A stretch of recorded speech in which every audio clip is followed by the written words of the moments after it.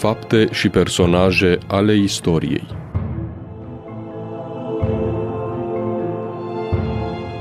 Realizator: Părintele Maxim Morariu.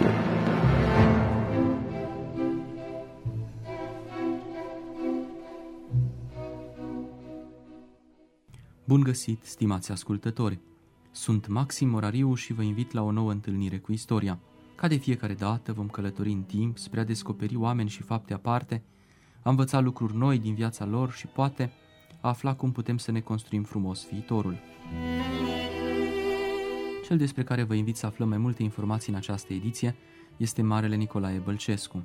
Dânsul a rămas în istorie cu precădere pentru activitatea desfășurată în cadrul Revoluției de la 1848 și a monografiei pe care a dedicat-o voievodului Mihai Viteazul, realizatorul Unirii de la 1600. Scurta sa viață, ce s-a desfășurat între 1819 și 1852, conține însă și alte aspecte ce merită cunoscute, la fel ca și posteritatea lui.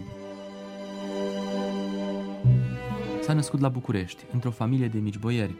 În epocă era cunoscut drept fiul pitarului Barbu și al serdăresei Zinca Petreasca-Bălcescu. Documentele de epocă sunt nițel contradictorii în ceea ce privește informațiile despre familia lui. Așa se face că în anumite surse se menționează că ar mai fi avut încă 2 frați și 2 surori, iar în altele se mai vorbește despre o soră.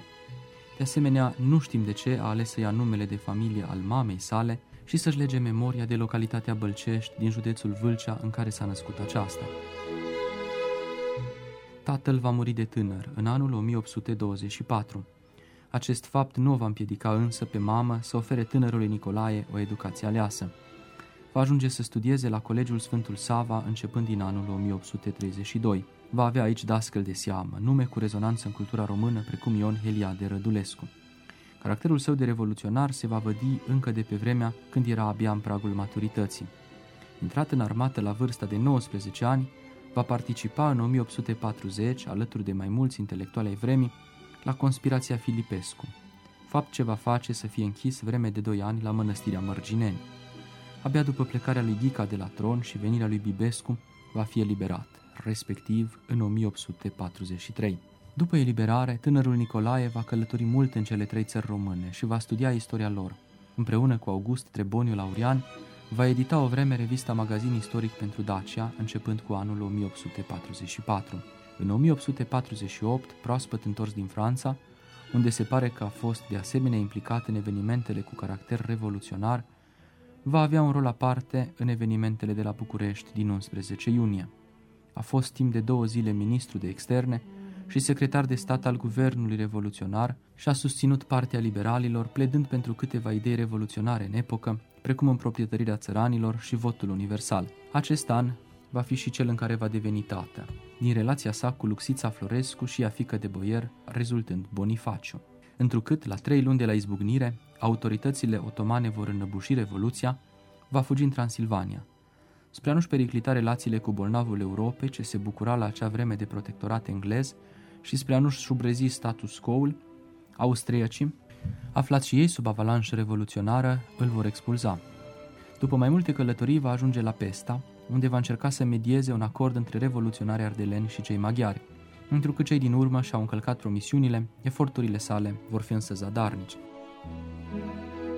Exilat inițial la Paris, va ajunge în 1852 la Constantinopol și de acolo la Galați. Va încerca pe aici, bolnav cum era, să pătrundă în Țara Românească spre a-și vedea mama și ea bolnavă și în vârstă.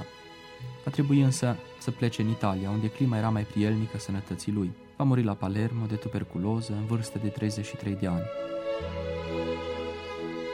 Exilul îi va oferi răgazul să scrie o frumoasă monografie, intitulată Românii sub Mihai-Voievod Viteazul, descoperită și publicată între 1861 și 1863 de Alexandru Odobescu.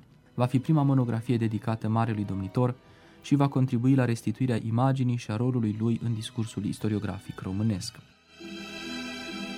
Prin tot ceea ce a făcut, Nicolae Bălcescu a lăsat o imagine de neșters în cultura română și a deschis calea înspre ceea ce se va înfăptui ulterior, adică Marea Unire.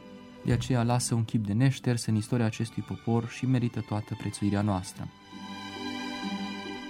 Stimați ascultători, vă mulțumesc pentru atenție și vă invit să rămâneți alături de Radio Renașterea și în edițiile viitoare, când vom descoperi cum istoria ne poate face să trăim și după moarte.